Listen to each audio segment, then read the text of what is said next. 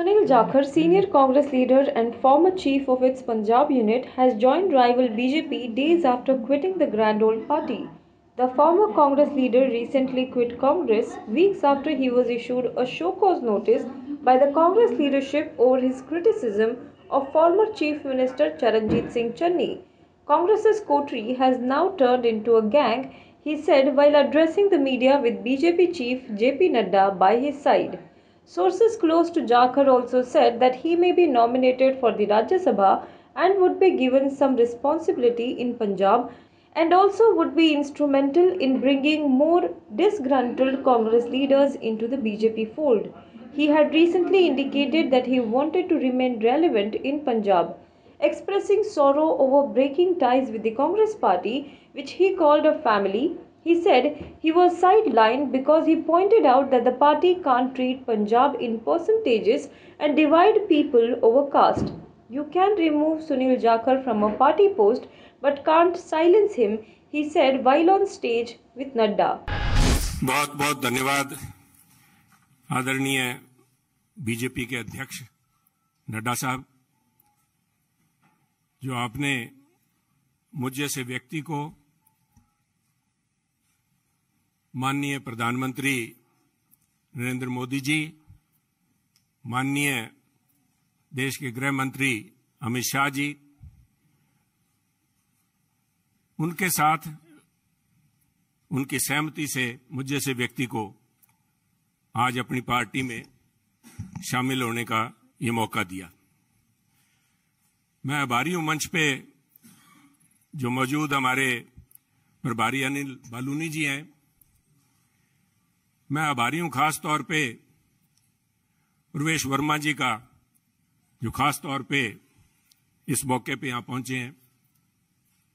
मैं आभारी हूं अरविंद खन्ना जी का, मैं आभारी हूं मनजिंदर सिंह सरसा जी का, मैं आभारी हूं परमिंदर जी का कि आप सबके सहयोग से आज इस बीजेपी के मंच पे नड्डा साहब की हाजिरी में बीजेपी में शामिल होने का मौका आपने दिया। धन्यवाद नड्डा साहब। आप सभी ये कोई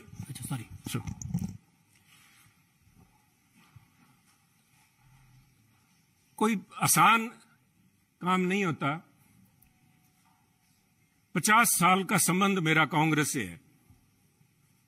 हमारी 3 पीढ़ियां कांग्रेस पार्टी में सन 1972 से लेकर आज 2022 तक हमने पार्टी को अपना परिवार समझ के अच्छे बुरे समय में साथ रहे हैं। और एक चीज जो मैं समझता हूं, जिसकी वजह से, जिस आत्मीयता से और जिस खुले दिल से बीजेपी के शीर्ष नेतृत्व ने और नड्डा साहब ने आज मिलने का मौका दिया, उसका सबसे बड़ा कारण था कि सुनील जाखड़ ने राजनीति को निजी स्वार्थ के लिए इस्तेमाल नहीं किया। सुनील जाखड़ ने कभी तोड़ने का काम नहीं किया। हमने सभी हमेशा कोशिश की है, शायद सफलता ना मिली हो, जोड़ने का काम किया है। और मैं एक ऐसे सूबे से संबंध रखता हूं, एक ऐसे प्रांत से आता हूं जो गुरुओं, संतों, पीर, पैगंबरों की धरती मानी जाती है। अगर राष्ट्रीयता की बात, जैसे नड्डा साहब ने बार बार जिस बात को एम्फेसाइज किया है, आज अगर जहां देश की जरूरत राष्ट्रीयता की भावना की है, वहां अगर राष्ट्रीयता कहीं से चालू होती है, जिसे कहते हैं उर्स्प्रुंग, द बेसिक जेनेसिस राष्ट्रीयता, वो तभी पैदा होती है जब समाज में राष्ट्रीयता की भावना हो, एकजुटता की भावना हो। और पंजाब का मूल मंत्र ये रहा है, गुरु साहब ने, गुरु नानक देव जी ने सर्व साझीवालता की बात कब की थी? आज भी उस पर पहरा देने के लिए पंजाबी उसी तरह तत्पर खड़े हैं।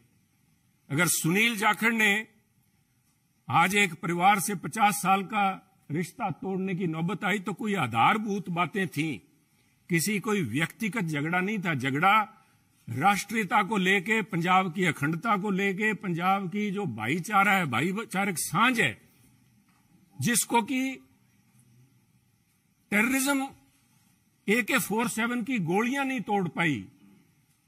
जहां आपसी भाईचारे में, चाहे वो सिख हो चाहे हिंदू हो, उनके अंदर किसी किस्म का कोई द्वेष की भावना पैदा नहीं हुई। 25,000 से ज्यादा पंजाबियों ने कुर्बानी दी।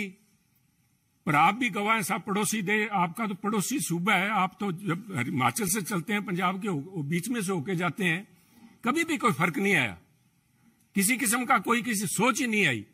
और उसी राष्ट्रीयता की भावना के लिए पहरा दे के सुनील जाखड़ ने अपनी 50 साल की जिंदगी का वही मूल मंत्र था। परंतु दुख इस बात का है, मैं बड़े भरे मन से कह रहा हूं कि आज जब अपने परिवार से नाता तोड़ के दूसरी जगह जब मैं आया हूं यहां पे, तो उसका कारण यह था कि सुनील की आवाज, सुनील को इस बात के लिए कटघरे में खड़ा किया गया कि उसने इस बात का विरोध किया कि आप पंजाब को जाति पाति धर्म के नाम पे नहीं तोड़ सकते, पंजाब को आप परसेंटेज में नहीं दे सकते कि ये अमुक जो धर्म है, अमुक जाति है, अमुक समुदाय है, उसकी परसेंटेज कितनी है, 30% है, 40% है, 15% है। मैं समझता हूं पंजाब एक सूबा है जिसने देश के लिए template has established a template for the country. Every single citizen has the same right as anybody else. सबको बराबरी का, there is no second class citizen in Punjab. और इस भावना को लेके पंजाब अग्रणी सूबा रहा है, चाहे वो हमने देश की सीमाओं पे लड़ाई लड़ी है, चाहे देश के विकास में, हर सूबे प्रांत में पंजाब ने अपना नाम कमाया है। कुछ लोग बात करेंगे क्योंकि हुआ क्या, कोई एक व्यक्ति की बात नहीं है कि एक व्यक्ति ने बोल दिया और संबंध टूट गया। वो कहना कच्ची यारी है, नहीं साहब, इस तरह नहीं टूटा करती। ये कोई शीशा नहीं है जो 50 साल का संबंध है। कहते हैं कोई शीशा नहीं है कि पहले हम इंसान हैं, हमने रिश्तों को निभाया है असूलों की तरह, पर जब असूल ही टूट जाएं, जब हम अपने सिद्धांत से हट जाएं, अपनी आइडियोलॉजी से हट जाएं, तो मैं समझता हूं this is a right time to have a rethink. उसको सारा सोचना पड़ता है कि हम जा किस तरफ रहे हैं, आज किस तरफ बढ़े जा रहे हैं। तो उसको लेके मैं समझता हूं कि निर्णय लिया गया। और क्यों निर्णय लिया गया बीजेपी के पास, मैं क्यों बीजेपी के आपके यहां आज मंच पे बैठा हूं। सब तरह तरह की अटकलें लगाई जा रही थी सुनील को लेके, कयास लगाए जा रहे थे, क्यों बड़ा स्वाभाविक था। जिस दिन से नड्डा साहब आपने देखा कि मैंने गुड बाय बोला, मेरी तरफ से तो गुड बाय 11 तारीख को, जिस दिन मैंने देख लिया कि आवाज के ऊपर पाबंदी लगाने के लिए नोटिस जारी किए जा रहे हैं, तो आवाज नहीं रोकी जा सकती। सुनील को आप पद से हटा सकते हो, किसी से दूर कर सकते हो, सुनील की आवाज गिरवी नहीं रखी जा सकती। आवाज राष्ट्रीयता के लिए उठेगी।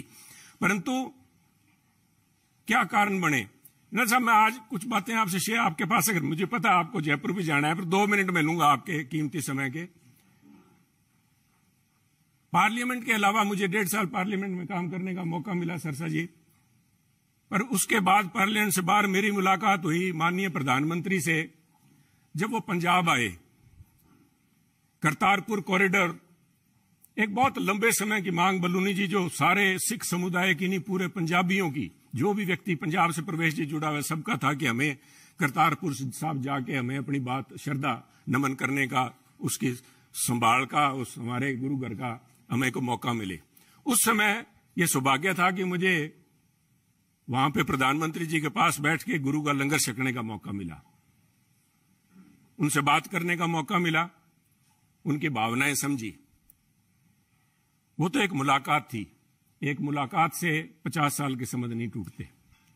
परंतु मेरा हमेशा ये भावना रही है कि पंजाब कुर्बानियां बहुत दी हैं, टेररिज्म के अंदर कुर्बानियां दी है देश की रक्षा के लिए। जब भी मौका पड़ा है, चाहे जब से धाड़वी पंजाब आने लगे हैं, चाहे उसके बाद पाकिस्तान हो, चाहे चाइना हो, हर पंजाबियों ने कुर्बानियां दी हैं। और उस कुर्बानियों को चलते मेरे एक मानना था हमेशा ही कि भी मौका लगा तो प्रयास करेंगे कि पंजाब को एक स्पेशल स्टेट का स्टेटस दिया जाए। नड्डा साहब, कागजों में तो अभी फॉर्मली नहीं दिया गया, कॉन्स्टिट्यूशनली तो नहीं दिया गया, बहुत सी मजबूरियां, सरकारों की वक्त की मजबूरियां होती हैं।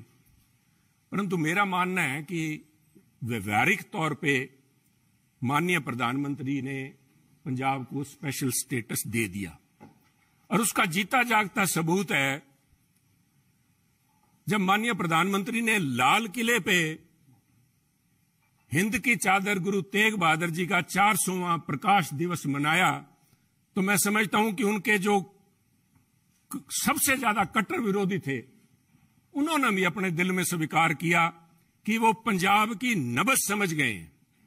पंजाब की जो भावना है कि पंजाबी मिलजुल के मानस की जात सब एक को पहचानबे, कहां कश्मीर के पंडितों को लेके चाहे आज तक संघर्ष चल रहा है, कब गुरु साहब ने यहां पे इन मुगलों के पास आके अपनी कुर्बानी दी थी। और मैं समझता हूं उस भावना को नमन है। उस भावना को जितना भी कहें, चाहे बहुत से माननीय प्रधानमंत्री ने अपने कार्यकाल के दौरान बहुत से ऐसे काम किए हैं, पर एक पंजाबी के तौर पे मैं, शायद किसी को अच्छा ना लगे, मैं समझता हूं ये जो उनका एक कदम था, ये एक इज अ लैंडमार्क। इसने अपने आप लोगों की भावनाएं, लोगों की आज भावनाएं उनके साथ जुड़ी। और मैं समझता हूं कि आज मेरा यह सौभाग्य है कि पंजाबी होने के नाते और गुरु साहब की उस धरती से आते हुए, जैसे गुरु नानक देव जी के बारे में अल्लामा इकबाल ने कहा था कि फिर उठी सदा आखिरी एक तौहीद की पंजाब से, मर्दे कामिल ने जगाया हिंद को फिर ख्वाब से। आज मैं समझता हूं फिर वही भावना पंजाब से लेके यहां पे उस भावना, उस अलग की, उस ज्योति की एक, उसको लेके मैं आज बीजेपी में आया हूं। और मैं समझता हूं कि आप लोगों के सहयोग, आपके मार्गदर्शन, माननीय प्रधानमंत्री अमित शाह जी के मार्गदर्शन में अगर मैं रत्ती भर भी देश में और पंजाब के लिए उस अखंडता को कायम रखने में कामयाब होता हूं तो मेरा जीवन सार्थक मैं मानूंगा। आपका बहुत बहुत धन्यवाद। जय हिंद, जय हिंद साहब।